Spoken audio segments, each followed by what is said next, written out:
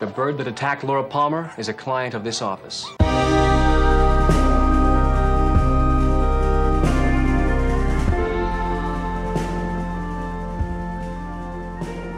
Hello and welcome to episode 3 of The Lodgers. This is the Twin Peaks podcast over at Sorted Cinema, hosted by myself. My name is Simon Howell, and I will always be joined by Kate Rennebaum. Hello. And this week, our guest is Mr. Matt Croombs. Hey, happy to be here. Huzzah! So this week we are going to be talking about the 4th and 5th episodes to air. That would be Rest in Pain and The One-Armed Man. Before we get into this discussion, I want to just briefly mention, over the last week, we've had some interactions with the wider Twin Peaks podcast verse, which I had I knew it was vast, but I didn't know how vast. Jesus Christ. Yes, there are a lot of Twin Peaks podcasters out there, and they are all very lovely and welcoming and friendly, which is a nice turn of events for sure. Yeah, actually, being sort of introduced to the wider Twin Peaks verse of podcasters, it kind of feels like entering Twin Peaks. Like I'm waiting to find out who the sinister ones are. Yeah, there will be a dark underbelly to the Twin Peaks podcast. What if it's us? Ooh, I kind of like that. Let's hope it's us. Let's make that happen. Oh, man. Anyway, everyone's been very nice, so thank you. We also got a very nice review from someone named RP40 on the iTunes feed this week, and then the review disappeared, which is just sort of a thing that happens on iTunes, but it also feels appropriate. Oh, it was very nice, so thank you to whoever wrote that anyway. I was sure it was one of your friends, because I don't have any. Let's just assume it was the kindness of strangers. I don't know. Yeah. Anyway, so thank you to whoever that was, and thanks to everyone who's been in touch over Twitter, and I'm sure we'll be continuing the discussion as we inch closer to, for us, inch closer to the end of these episodes and then to the new episodes. And I guess for everyone else, the people who've been at it for a long time have really been waiting for these new episodes for a long time. So props to them. We didn't have that kind of patience, which is why we waited until we knew that we would just be timing it for when it started. Anyway, so yes, these episodes, I wanted to sort of briefly mention the credits for these and sort of introduce what's going on in each one. So the first episode is Rest in Pain. We should also just quickly mention this is the first week we have no Frost or Lynch credits. Rest in Pain is directed by Tina Rathborn and written by Harley Payton. And The One-Armed Man is directed by Tim Hunter, written by Robert Engels.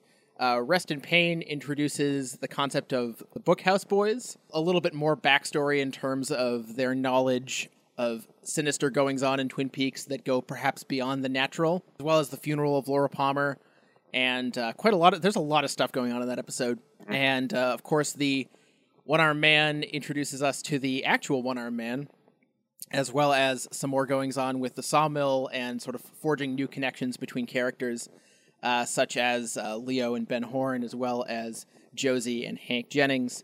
But we'll get there when we get there. So, Matt, I don't know if you'll agree with me on this. I know that last week there was a sort of a quick consensus that the second of the two episodes was perhaps the more interesting. Personally, I this week inclined to the first of these episodes being having a little bit more going on. But do you have a preference between them? Definitely episode 4. I have a ton of notes about episode 4, and it got me thinking about Lynch and all sorts of questions. 5, sort of like, I have a handful of notes. So I guess just based on, the way my hand was hitting the paper, 4 is much more interesting for all kinds of reasons I'm sure we'll get into. Well, do we want to take a second, too, and just maybe ask Matt just to give some intro to himself about what his relationship is to Twin Peaks and, like, how, why we've asked him to come on the podcast? Yeah, that's a minor detail. Lynch and Twin Peaks were so sort of formative for me, in my teenage years. I think he's partly to blame for why I made the irrational decision to go into film studies. And that interest pretty much continued from, my time I was about 14 into my, MA thesis, which I wrote about Lynch. And, so now it's been really fascinating to review Lynch and to review the show in the context of how my obsessions, my commitments have totally changed and become much more political, much more Marxist. So it's interesting to go back and watch Twin Peaks and watch interviews with Lynch with those kinds of frameworks in mind. And it's also sort of fascinating to watch the show now in the context of the rightly or wrongly named golden age of television. And I've really been thinking about how does Twin Peaks stand up to more socially oriented TV like Mad Men, like The Wire? Was it going to seem kind of juvenile now? And I guess the short answer, and we'll get more into this, is sort of yes and no, I think. That's a good way to start us off. That's a good intro. I feel like yes and no is always our answer to all questions on this podcast. Qualified yes. So, Kate, how about you? Episode 4 versus 5, real quick. Did you have kind of the same sense of there being a little bit more going on in this first episode? It's interesting. I have a split answer. I think, of course, plot-wise, and yeah, of course they do. Plot-wise, and in terms of like developing the thematics of Twin Peaks as a show, I definitely think episode 4 is the stronger.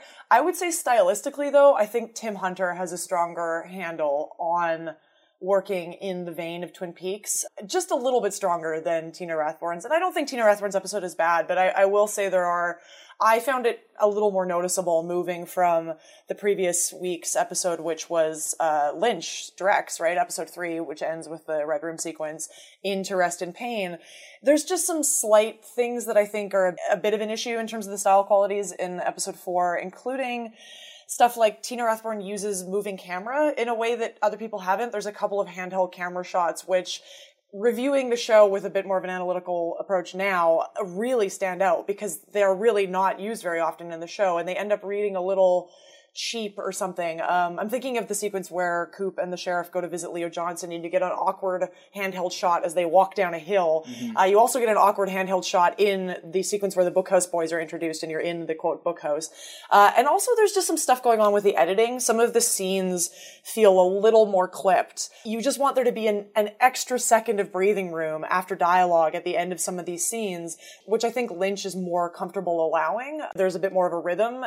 In these ones, it sometimes feels like they're just jumping from scene to scene because the editing doesn't, I don't know, create the rhythm in the right way exactly. And that's there in the Tim Hunter episode too, but I noticed it more in the Tina Rathborn episode. There's a kind of an aesthetic shift to the moment you get to 4 where the show looks much more sort of bright and glossy, and all of the characters look much more manicured than they did in the previous episodes. So when you lose Lynch's little stylistic details, I think on a previous podcast, you talked about lighting and how certain characters take on a kind of menacing tone, whereas these episodes look much more glossy to me. Yeah. And these are the little kind of stylistic touches I think you lose when you don't have Lynch at the helm.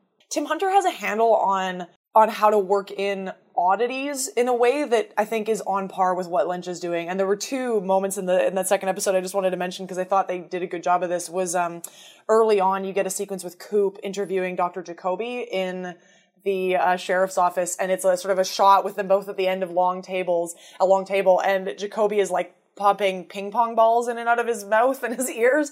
And, it could just read as a joke, but then it does a good job of sort of, then you have a move into a much darker set of subject matter when it's Jacoby talking about his relationship with Laura. And I thought that worked really well. And you get a similar thing later in the episode where Coop and the sheriff you don't realize this when the scene opens. When the scene opens, it's sort of a long shot of people playing tennis at night in like odd outfits outside. And then all of a sudden the camera racks to Sheriff Truman, and all of a sudden you're like on a stakeout and they're about to go into Leo Johnson's house. But like that kind of stuff, I think Tim Hunter has a good handle on that. But I do agree with Matt. I think on the whole, they are a little lighter, a little glossier, which is a bit of a different vibe. I find it fascinating that you picked up on sort of flow in these 2 episodes, one versus the other, because I don't know if either of you have ever read any of Tim Hunter's film criticism. Oh, no. It was one of the first things that came up when I was looking for interviews with Tim Hunter. I didn't really find any that were relevant that I could read. But he specifically writes about, he writes about a lot of things, but one of the things he wrote was about Mike Nichols and The Graduate and how he didn't like Mike Nichols' style. Specifically, he criticized Nichols for really only ever thinking of one shot at a time. Like how he sort of focuses on whatever's going on in the shot. Like if someone jumps in a pool, then the camera jumps in the pool with them. And, he focuses on the headlights on a car, and he's not thinking about the transition from shot to shot or from scene to scene in a way that he found meaningful. Whether or not we find that accurate is neither here nor there. The fact that you sort of found more aesthetic cohesion or perhaps more better editing rhythms in his episode is interesting. The other thing I wanted to ask was, has anyone seen Zelly and Me? I'm going to be missing our little meetings. Me too. For me to be able to sit and talk to somebody like you, it's chouette. You've got some chocolate here. No. Oh, that's the Tina Rathburn film, right? Yeah, That she... it's the reason that she directed this episode is because she directed Lynch in his first acting role, really, and Isabella Rossellini in that film, and I gather that's how she got roped. It's a very tight-knit family. Generally speaking, it's pretty easy to figure out how everyone got involved. Anyway, I was just curious to see if anyone had seen it, because it sounds like a really strange film, and she doesn't really have any credits outside of directing that and directing 2 episodes of Twin Peaks. Oh, I didn't look. She doesn't have credits following that. She didn't continue in directing. Hunter has kind of an impressive resume, right? Huge He's directed resume. episodes of Mad Men, and he directed the film The River's Edge. And, from what I understand, he, is indebted to film noir and shoots the episode in closed spaces, depth of field, and has a more dialed back sort of style so that little bizarre eccentricities can sort of emerge like Hank's domino and things like that. I would add, too, just for our audience, if anyone hasn't seen River's Edge, I highly recommend it. It's actually, it's a film that I really, really like. It's one of those go-to films for defending the amazingness that is Keanu Reeves. And if you don't believe me, you have to go watch River's Edge before you can get into an argument about it with me. So go watch River's Edge. Tim Hunter he's a really strong director, and that was one of his first films. And I mean, he clearly has talent. He's clearly a strong director, and he's definitely parlayed it into an extensive career as a television director. So yeah, if anyone doesn't know, Kate is a huge Keanu Reeves aficionado, and if you don't believe me, you can go listen to either of the John Wick podcasts that we did over at Sordid Cinema, and that's all I'm going to say about that. I just love that we found a way to squeeze in Keanu once again. Because let's just put this on the record right now. The universe is still waiting for what it deserves, which is a collaboration between David Lynch and Keanu Reeves. I mean, come on, universe. This has to happen soon. I was very sad that of the 350 people attached to the new Twin Peaks, Keanu Reeves didn't get it at all. Because they know each other. I mean, Keanu interviewed him for his documentary on digital, the switch to digital filmmaking. So I'm like, why has this not happened yet? Anyway, that's just my thing. So maybe to get back to this first episode to talk about some of the specifics, one of the things that I found really striking about this episode is there's an attempt to sort of create some new motifs that are perhaps going to echo throughout some of the future episodes. In particular, an obvious, really striking one is this "Sometimes My Arms Bend Back." And that really striking, basically opening shot of Bobby in front of the crucifix, bending his arms back. I mean, it's not subtle. It is totally not subtle. But I find that the way this episode sort of folds in the living and the dead, and the way that Laura continues to find these echoes in life, which we should also mention. This episode features the first appearance of Madeline, which is going to be a really big deal, obviously. And I don't know. I think this episode is really, really effective at, and not just because it features the funeral sequence, of underlining the ways in which death really carries a lot of weight in this town. Yeah, I have some stuff to add about the role of Laura in relation to that funeral sequence. But Matt, did you want to add anything first? What struck me most about it is that I think this is the show where psychoanalysis kind of is most prevalent, and the show actually starts by kind of cueing us toward a psychoanalytic framework when Coop says, break the code, solve the crime.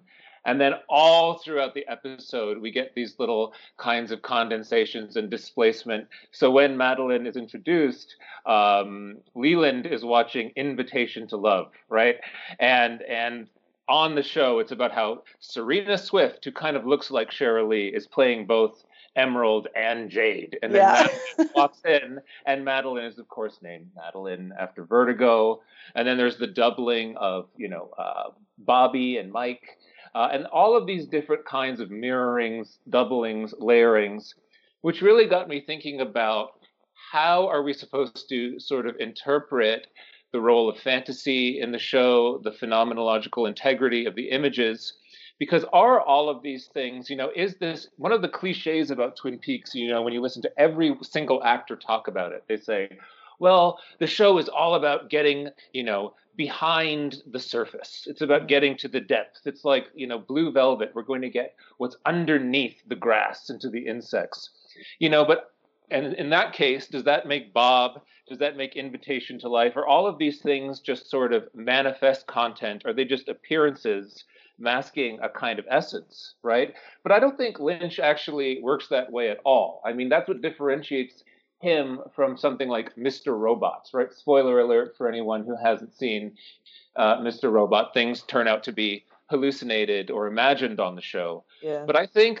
things have kind of equal phenomenological integrity, right? Like Bob is not just some sort of mask for another character on the show, Invitation to Love. Like these things also have a kind of materiality. And that's what makes it sort of fascinating, right? That there are these different kinds of worlds communicating and telepathically working with one another. And I think that's what makes it interesting, that fantasy is woven into the fabric of the film in a way where it's something more than just a sign or a hallucination of something else. I think that's a great point. I like that way of putting it, Matt. I mean, I think I've had a similar reaction to some things about the show, and in particular, I don't love that description, that go-to idea that Lynch is always just getting at the seamy underbelly of something. I actually think it's much more complicated than that, because I think that Lynch wouldn't ever want to say that what we're seeing as the so-called good side, the like upper, pretty side of things, is false or isn't real or is somehow just a fantasy that we should get below. I think the point for Lynch is much more complicated, which is the fact that everything is always visible and obvious, and what matters, like what's worth thinking about and investigating, is why it is that we end up focusing on certain things and viewing things a certain way and not another way. And I think, again, the stuff with Laura and the funeral ends up doing that perfectly. Laura always ends up embodying this tension so much as like kind of microcosm of the wider show. And I think one of the things I really love about the funeral sequence is you get so many kind of rapid movements between ways of thinking about Laura particularly. So leading up to the funeral sequence, you get the fight between Albert Rosenfeld and Doc Hayward. And effectively, it's, two white men fighting over a female body about what is the right way to deal with this, right? Rosenfeld is saying, well, it's for this object is for science and we need it to get to the truth. And the other one is saying, no, this object is mine for kind of a sentimental relationship to her and I'm fighting you over it. And neither one of them are really even dealing with Laura. And then Coop comes in, and of course Coop is always this sort of magical, wonderful figure. Coop comes in and he's the only one who sort of actually engages with her body as like as a real presence, right? I mean, he's the one who puts her hand back on her, back underneath the sheet and sort of has this moment with her on the table. So you get that, and then you move into Cooper's speech about how the speech he gives to Rosenfeld in a later scene about how Twin Peaks is a town where life matters, and like when someone's life ends, it touches everyone, and this is a way of life that he thought had left, but it's still present. And, this idea that Twin Peaks is supposed to be a space that has a truer relationship to life. And then you get to the funeral sequence. In one of these things, why I've always sort of loved Bobby as a character, that Bobby is the character who ends up speaking up and saying, after, again, you have this sentimental speech from the priest saying Laura was headstrong and bold and this is why we loved her. And you believe him, like you understand that to be truth. And yet Bobby steps up and says, this is bullshit. Like, this is hypocrisy. We all knew she was in trouble and we didn't do anything and we killed her. Amen!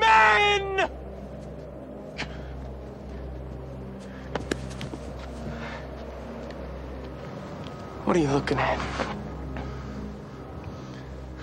What are you waiting for? You make me sick. You damn hypocrites make me sick! Everybody knew she was in trouble. But we didn't do anything. All you good people. You wanna know who killed Laura? You did! We all did. Once we get further on in the series, we'll be able to talk about some of the stuff that's going on in these episodes where Lynch is equally playing with showing us things that we just sort of glance over, and later we'll realize what import they had to the development of the show. I just wanted to get back to what you guys were saying about the way reality is considered on this show, and especially as compared to perhaps other series. And I was thinking back again to the X-Files, which we briefly mentioned last week as being a sort of an FBI connection, as well as having other obvious connections. And one of the key differences between something like the X-Files and something like Twin Peaks is that on the X-Files, you have this constant war between, the rational and the irrational as literally embodied in its characters, although not always on a strict one-to-one relationship, obviously. Whereas that's absolutely not what Twin Peaks does. This is a show where, characters are always talking about their belief systems, about visions, about dreams, and the plot and characters all take these things with these things are always taken with equal weight. Like if someone has a vision, like when Laura's mother is interviewed about her vision of Bob, and and there's a police sketch, essentially a composite made of Bob, and then eventually, of course, Coop looks at it and says, "Oh, the eyes aren't quite right," but it's that's basically right. It's a world where all of these influences and all of these planes of reality and experience are taken equally. And again, like this, I've sort of touched on this before, but so many other shows, and a show like Mr. Robot takes that, like, sort of makes conflict out of, like, it was all a dream, man, or, that character's not real, and it's so goddamn boring. Like, sorry, it just is. I really grew to hate Mr. Robot over the course of its second season. But that's the fact that these things are all just taken as a given on this show is still very rare. Yeah, and I mean, I'm not the first to say this, but, in terms of taking everything that happens on the show seriously, I mean, these things that seem like laughably kitsch, the point is, though, it's not like, oh, there's this kitschy false reality behind which lies the horror or something that's horrific. I mean, Lynch believes equally in those kitschy moments. Exactly. Like the robins in Blue Velvet. And it's because he has such a sort of genuine, almost childlike belief in some of these moments that's what contributes to the sort of uncanny aura of the show, I think. That he's totally invested. The beauty, the surface, has just the same amount of integrity as all of the horror, all of the bizarre spiritual telepathic stuff going on too. Yeah, that connects very much, I think, to stuff we've talked about already in the past, which is, again, this presence of the way that Lynch and Frost use very prosaic seeming kind of genres as a structuring framework for the show, right? Like the mystery genre and the soap opera and things that are very much equated with a sort of like daily banal experience, but they find them to be very fascinating and very, like, I mean, inspirational is a bit goofy of a way to express that, but very, motivating and very, like, aesthetically energizing for the show, which is not something that I think many other people, particularly at that point in television history, would be interested in, right? Like taking stuff that's so familiar as to be boring and already considered bad, and finding in it this kind of like beauty of kitschiness. Like that is definitely a thing that's specific to Lynch for sure. Mm-hmm. And one thing I noticed in this episode, I think we do tend to think of all of the characters as sort of like too sweet, too kitschy, but there's a real sadism actually just to the everyday interactions between these characters. And I'm thinking of when Shelley actually makes fun of the way Leland kind of loses his mind at the funeral. Yeah. Mm. And she's describing it to these two guys, and they're laughing hysterically. And all throughout the show, there are these moments where people take real kind of pleasure in other people suffering. Like even when it's announced that Laura is dead, Audrey gets this kind of like smarmy smile on her face. Like a lot of people on the show are wishing other people ill will. Mm-hmm. So even within this kind of bubbly surface world, there's a lot of malice, I think. Well, something that really emerges in these two episodes that kind of connects to this as well is there's sort of a twin layer of malevolence. You've got sort of the Bob layer, and you've got this criminal element, which is like sort of a lot more common, but is still very real. And once again, like the show takes both the sort of criminal. Actually, there's multiple criminal conspiracies going on, which I always forget. It takes these seriously and literally. Oh God, I didn't mean for that to be an echo of stuff. Anyway, it takes these twin layers of evil like equally literally, and doesn't like it.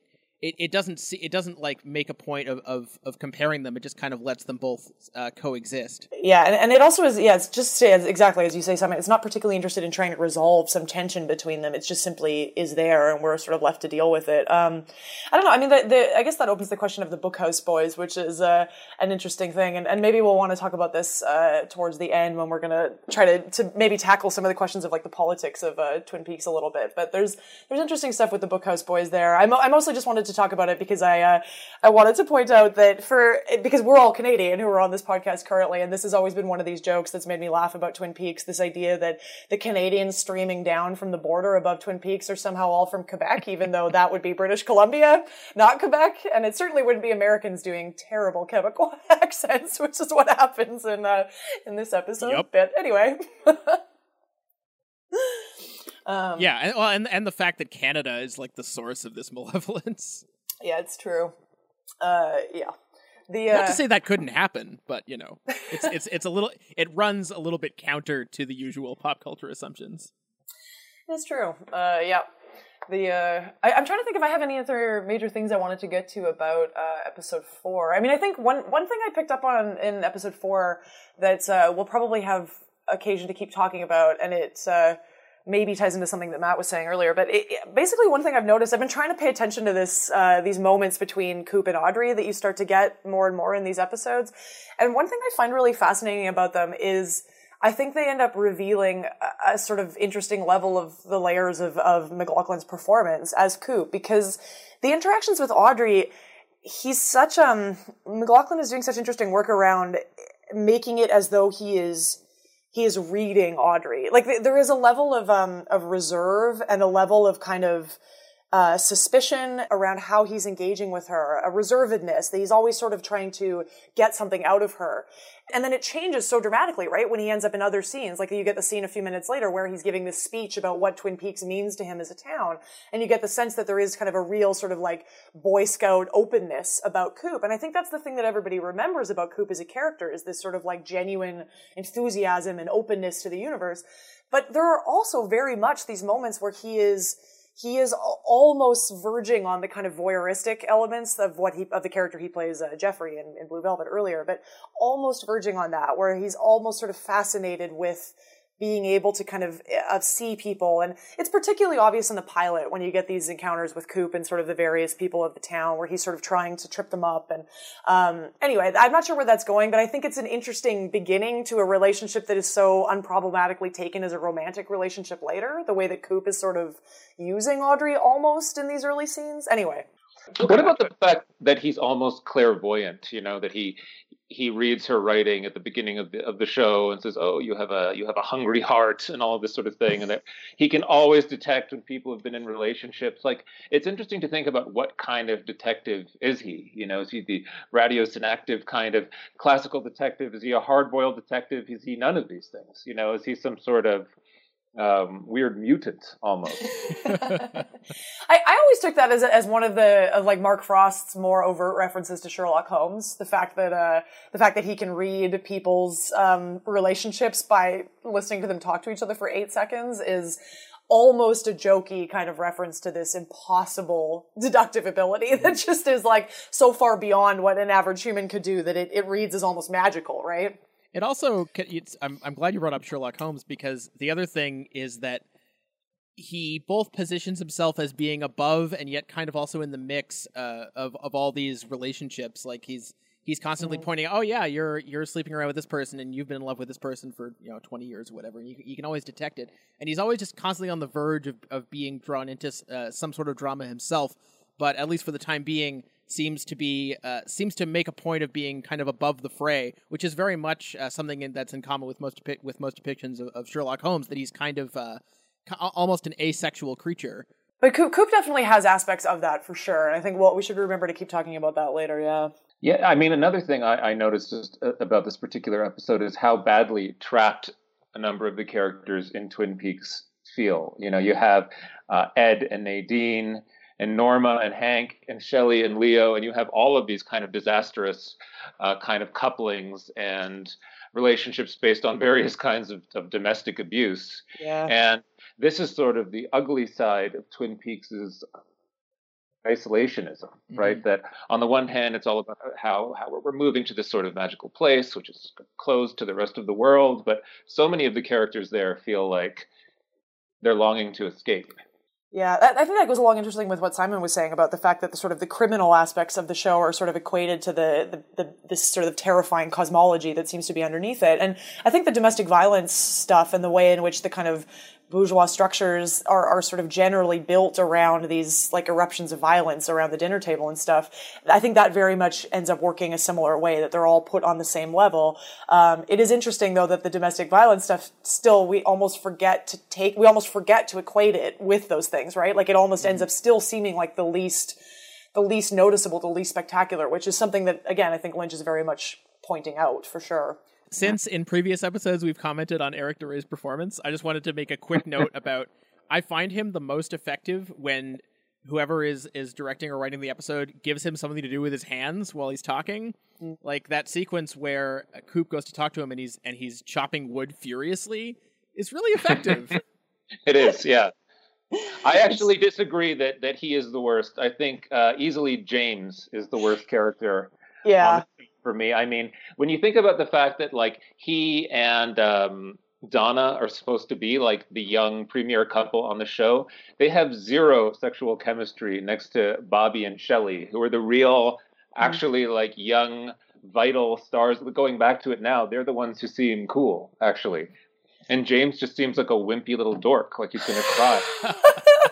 I think he definitely does. I will say, I think James, there are particularly the episodes that Lynch is involved with in the early run of the series. I think Lynch is doing something very interesting with Donna and James, which is, finding them. They're supposed to be this kind of wholesome, pure couple at the center of it. And I think you're right, Matt. It's like completely, it's sexless for one thing. And it's like chaste to the point of silliness almost. And yet, the first bunch of times I watched Twin Peaks, there is still something I find very affecting about them. Like they do end up standing in for this kind of, level of sort of innocent belief and innocent goodness that is like the one end of the spectrum, where at the other end of the spectrum you have something like Bob. And so even though it ends up being, there's almost a commentary on how sort of silly it is that we would put these two as the most sort of wonderful thing you could find when they're really kind of almost lifeless.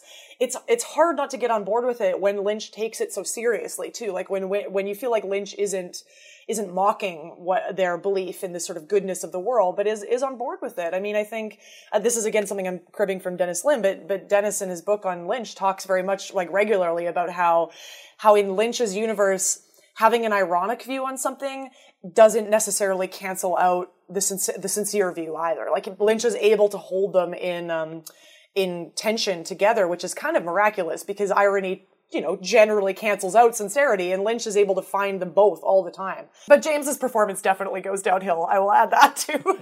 James is supposed to have some kind of sexual magnetism, and I won't give any spoilers away, but he does have relationships later on in the show that play on that. And he always, he's not James Dean.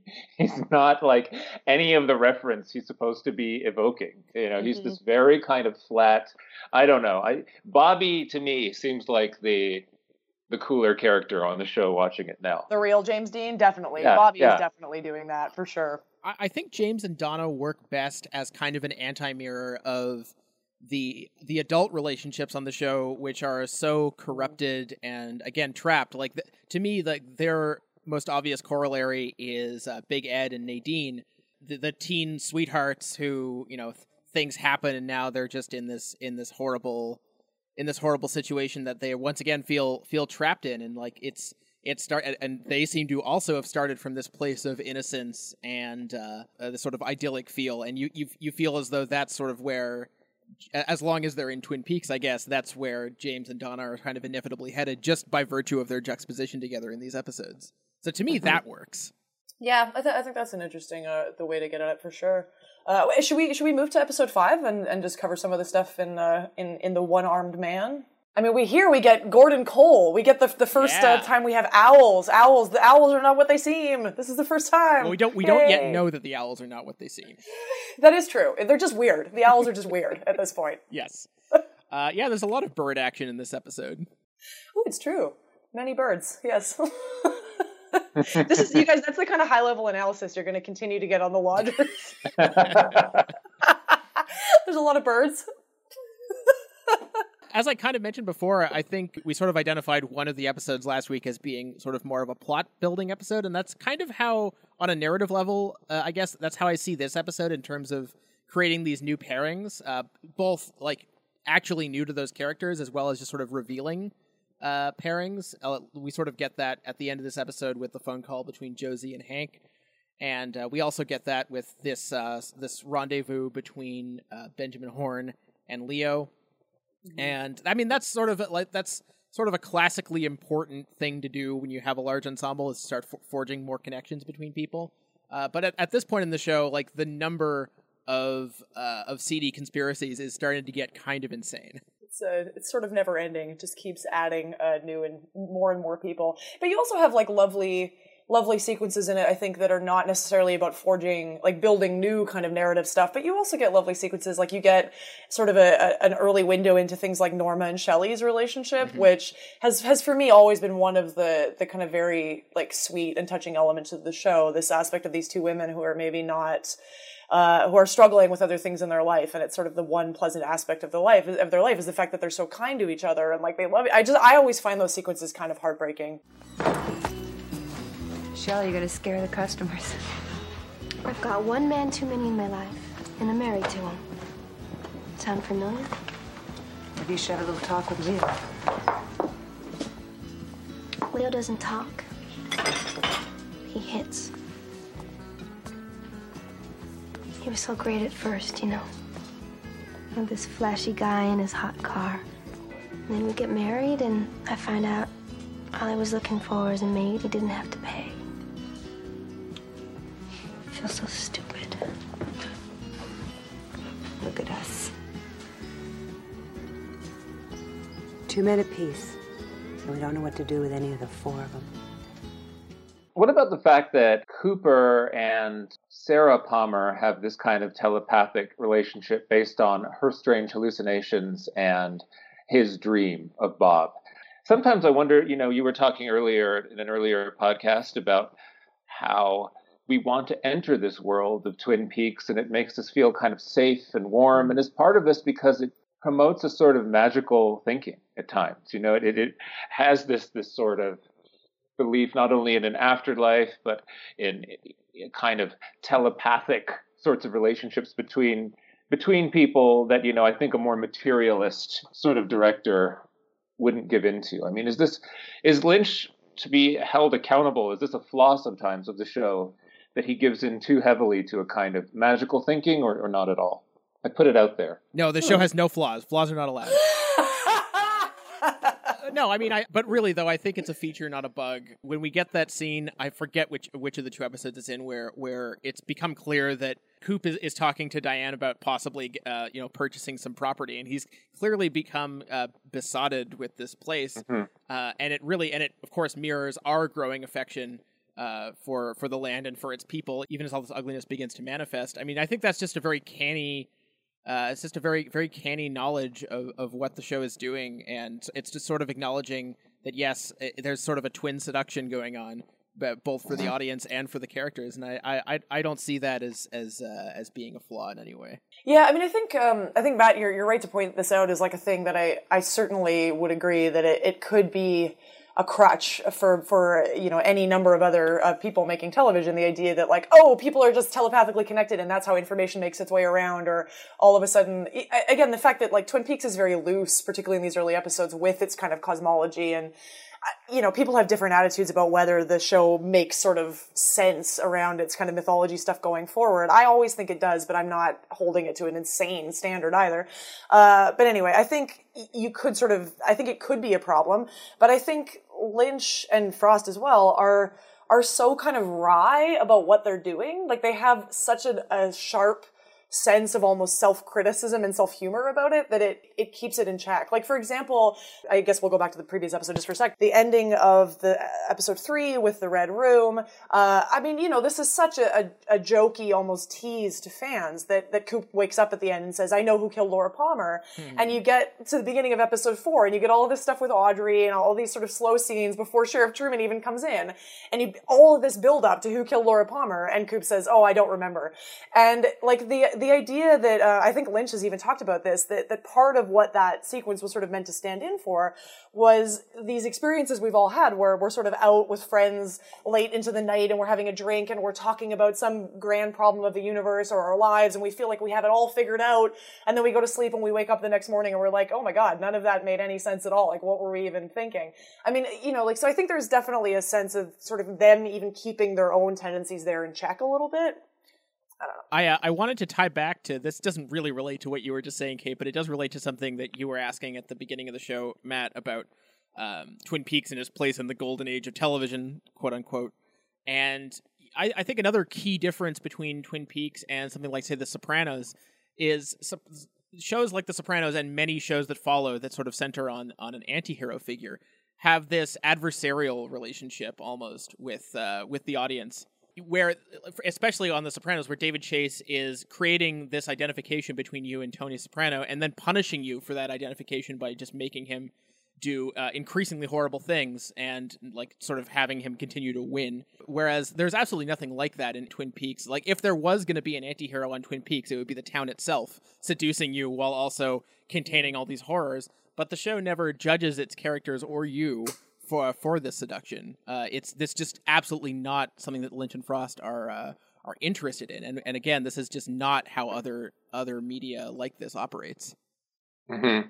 No, I agree. There's nothing on the show like, for example, in the first season of Homeland, which has to be one of the most like Hitchcockian plays with identification, where we kind of want the Brody character to commit terrorist acts. You know, Yeah. we've sort of seen him go through that process, and we like want him to complete this sort of anti-American mission. You know, I guess what I was getting at when I was saying, you know, there's telepathic connections between people, and then I wonder if sometimes Lynch, I take the point that he has a kind of self-reflexive, wry attitude towards all of this, but does he sometimes rely on kind of magical solutions to real life contradictions? Oh, interesting. Okay. I think about the character of Hawk, and there again, you might say, well, this is sort of a cliche representation of an indigenous person, but I mean, he does play a very kind of cliche representation of the spiritual, indigenous, magical man, and, you know, Josie is, and I think he plays with this as well, as this sort of Orientalist, mysterious figure, but I mean, it's incredibly, you know, it's a white show, obviously, that I don't think has any kind of systemic approach to thinking about things like, and this is something we can maybe move into a little bit, about class relations or bigger social problems. I think in some ways this is Lynch's greatest weakness and strength, that he does really follow things on intuition and likes to talk about ideas. But I wonder if he has any kind of systemic way for thinking about what's going on in culture. This is, obviously this is going to lead to a lot of other places, but one of the things I'm most fascinated to see when the new season of Twin Peaks starts is how the TV recap industrial complex is going to deal with Lynch, because to the credit and sometimes discredit of people who write about television now, especially sort of because it revolves a lot around younger folk who get paid a pittance to write about and recap television, there is this preponderance of like social justice based criticism, which is like, that's an excellent tool to assess things with, but it's often used as like the only tool, especially nowadays. And this is going to get into some really thorny territory, so I have to speak carefully here. That to me is not an especially useful or insightful way generally to think about Lynch, or at least not in isolation.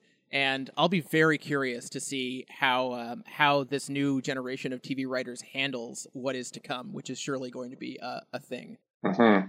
Yeah, I mean, I think there's a lot of questions here, and we can just make sure we sort of hone in on these episodes particularly. But like, I mean, obviously Lynch, there's been various people who've tackled this question about, you know, his relationship to women, his relationship to misogyny, his relationship to using African American actors. Like, what there are lots of questions here about what that we can sort of make our way into. I think Matt's question about whether there is sort of a systemic way of thinking about class or kind of political issues in Lynch's work, and maybe if that is or isn't there, I think that's a good question. For me, I personally would push back a little bit on the idea that the character of Hawk, for example, is sort of like a magical figure. I think there are the way to meet Lynch where he lives, I think a little bit, and to give the benefit of the doubt somewhat, I'm sure, but is to look at these things in their kind of specific instances. I mean, I think Lynch very much ends up pushing back against the idea of a kind of representative sample or representative characters, right? I mean, everything is so specific, everything is so unusual that there is clearly a bit of a push against having people stand in for larger groups of people. And this ends up relating as well to the fact that Lynch is so entirely uninterested in the kind of psychology of people as like as a sample of a sort of typifying way to point to other people behind somebody who is the representative sample. But anyway, I think the character of Hawk is interesting. I know people have written about like the role of kind of indigeneity in Twin Peaks and how it's used. Just from this particular episode and other ones going forward, I would say that I do think I wouldn't rush to say that it is simply magical to have Hawk have a relationship to be speaking about, like, I don't know, the experience of the Coast Salish people in the northeast United States. I mean, I think Hawk's relationship to a kind of spirituality ultimately benefits from the fact that, again, the rest of the show takes those kinds of things so seriously across everyone. Hawk doesn't end up really standing out as someone who tends to believe in things that might be classified as, like, I don't know, new agey from the Western perspective or whatever. I mean, I don't think Hawk is singled out that way. And I would point out that there's some other interesting things that happen in episode 5. For example, you get the one-armed man, Philip Gerard, at the end of that interrogation sequence, revealing that he is in love with another man, which on 1990s television would have been kind of an unusual thing.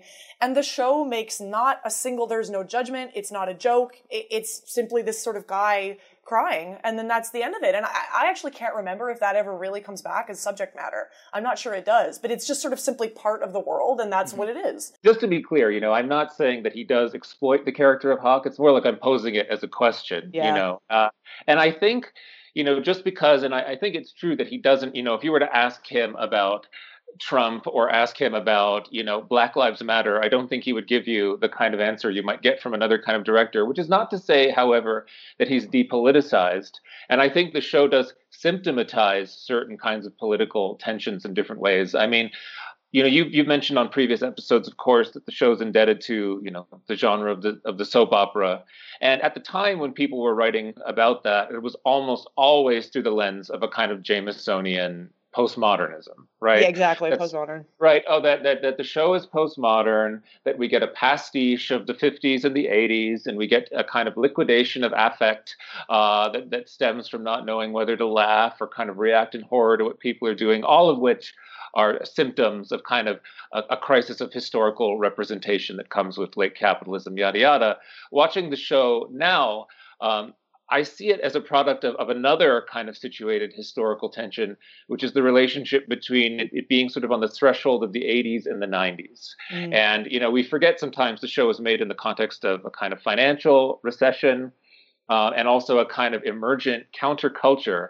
And I feel like built into the aesthetics of the show, you kind of feel this tension between, on the one hand, sort of 80s decadence and opulence, and their characters who look like they were imported from Dallas or something like that, and a kind of 90s consumer pessimism, and like Bobby and Donna at times look like they could be thrown into some sort of Sonic Youth video or something like that.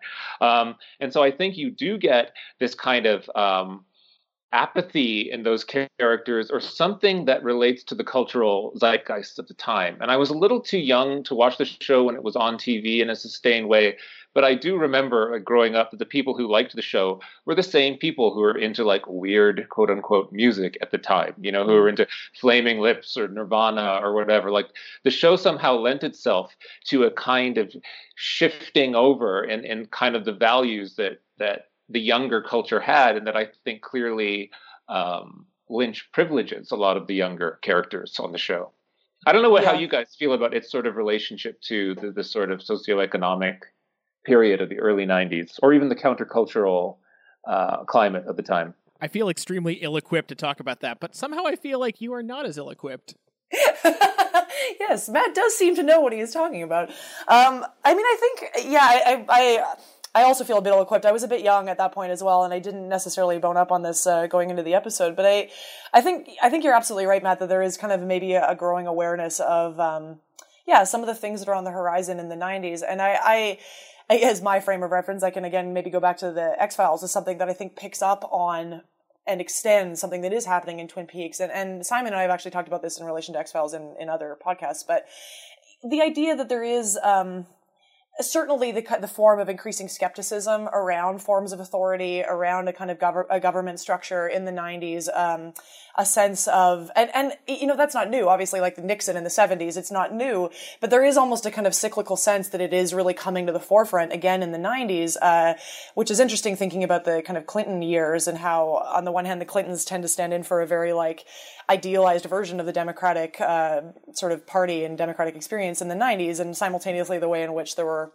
not such good things that were developing across the kind of financial and socioeconomic neoliberal expansion of the 90s under the Clintons. So anyway, there's a whole bunch of kind of complicated things going on there. But yeah, Matt, I don't know, did you have other things you wanted to add for that? Well, I mean, the thing that I keep saying to myself reviewing the show this week is that, look, I wish I could go back to my teenage self and announce that the year is 2017.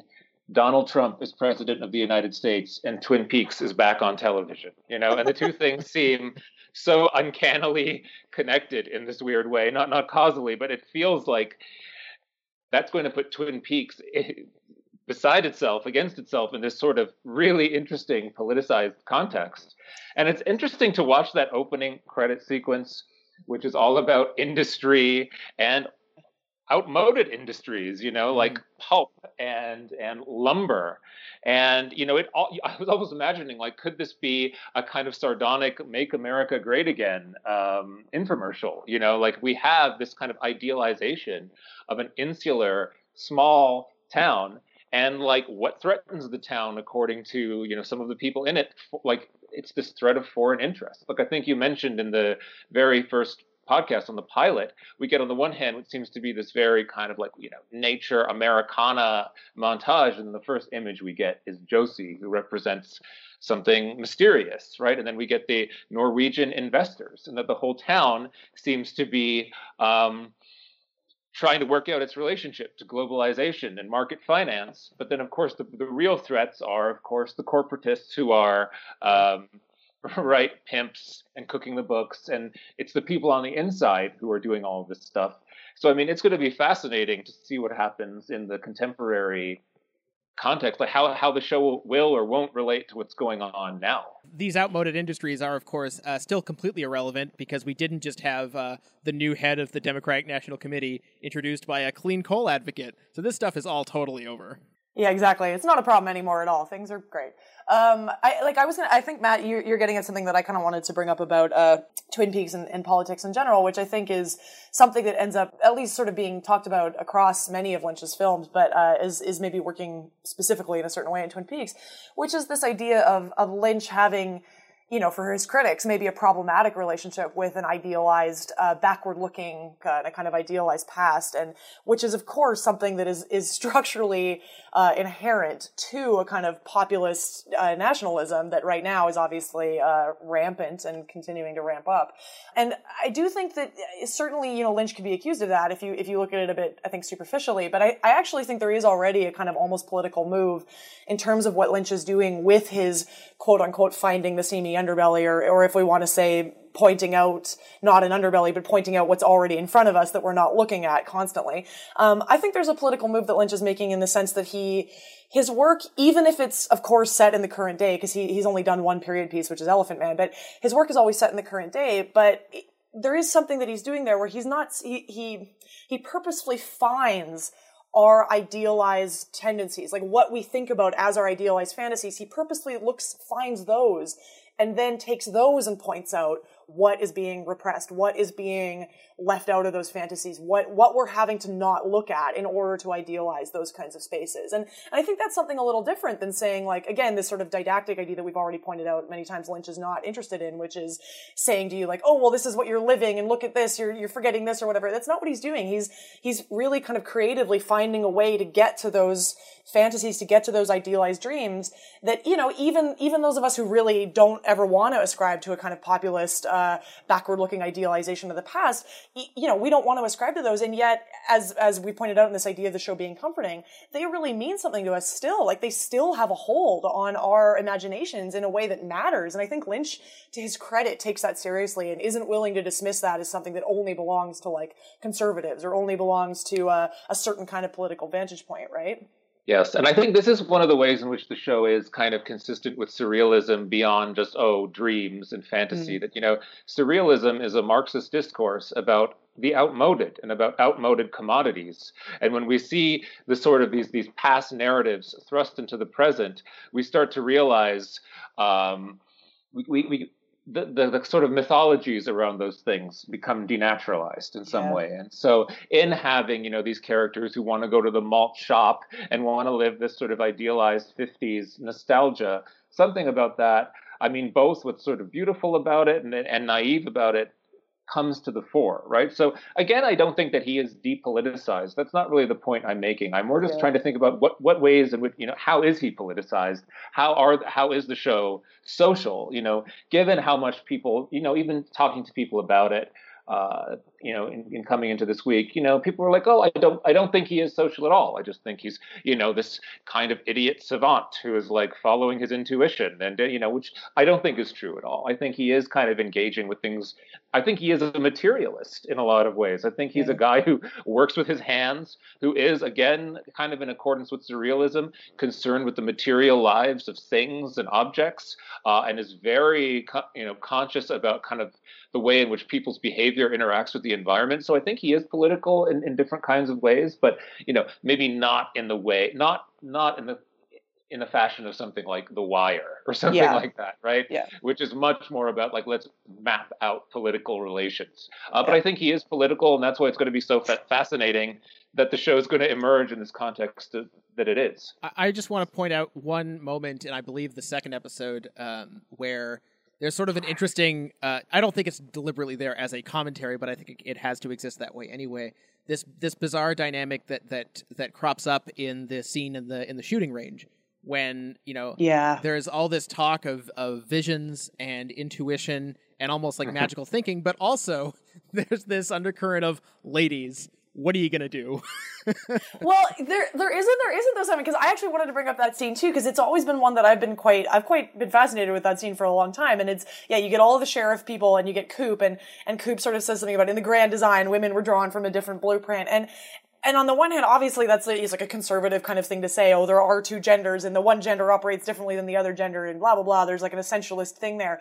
But again, the way in which the show actually operates tends to really push back against that kind of stuff. Like, you get Hawk, in one of my favorite bits with Hawk, reciting the poem that he has written for his girlfriend, and again, which is almost joking about this idea that Hawk, as a Native American actor, would be reciting these kind of overtly spiritual things. Like, the poem is almost playing with that a little bit. But at the end of it, he says, I wrote that for my girlfriend, and he says, Diane, or PhD, Brandeis, and everyone's like, oh wow. You guys, I can remember seeing the show for the first time and being like, wow, he has a girlfriend with a PhD? I can't remember, like, that might have been the first time I ever heard somebody overtly reference a woman having a PhD on television, and it being a good thing and something to admire.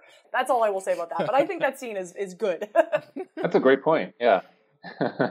I mean, we're going to have to dive into this in a future podcast, but something that I keep thinking about, because I'm sure that the show will get knocked for what it does and does not represent in terms of diversity in the future. But something that doesn't get commented on a lot is the sheer amount there's a lot of differences of ability on this show. Yes, there is. I mean, from the one-armed man to Nadine to obviously Michael J. Anderson. Donna Hayward's mom as well. Yeah, there's a lot of physical difference on this show, which is not a form of diversity that you find a lot in any media.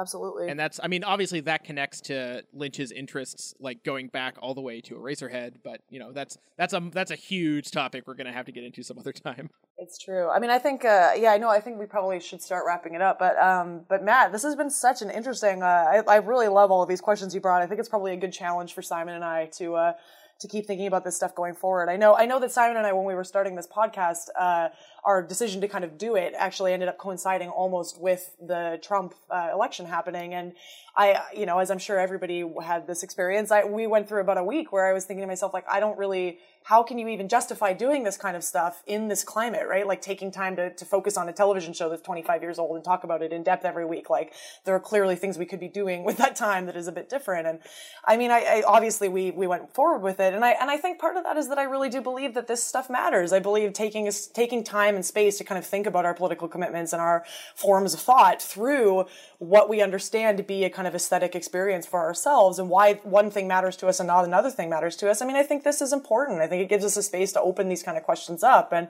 I'm really hoping we can keep thinking about this going forward. I think you're absolutely right, Matt, that there's going to be such interesting tension around what's going on with the new show emerging into this kind of political landscape, not just with Trump, but the world over.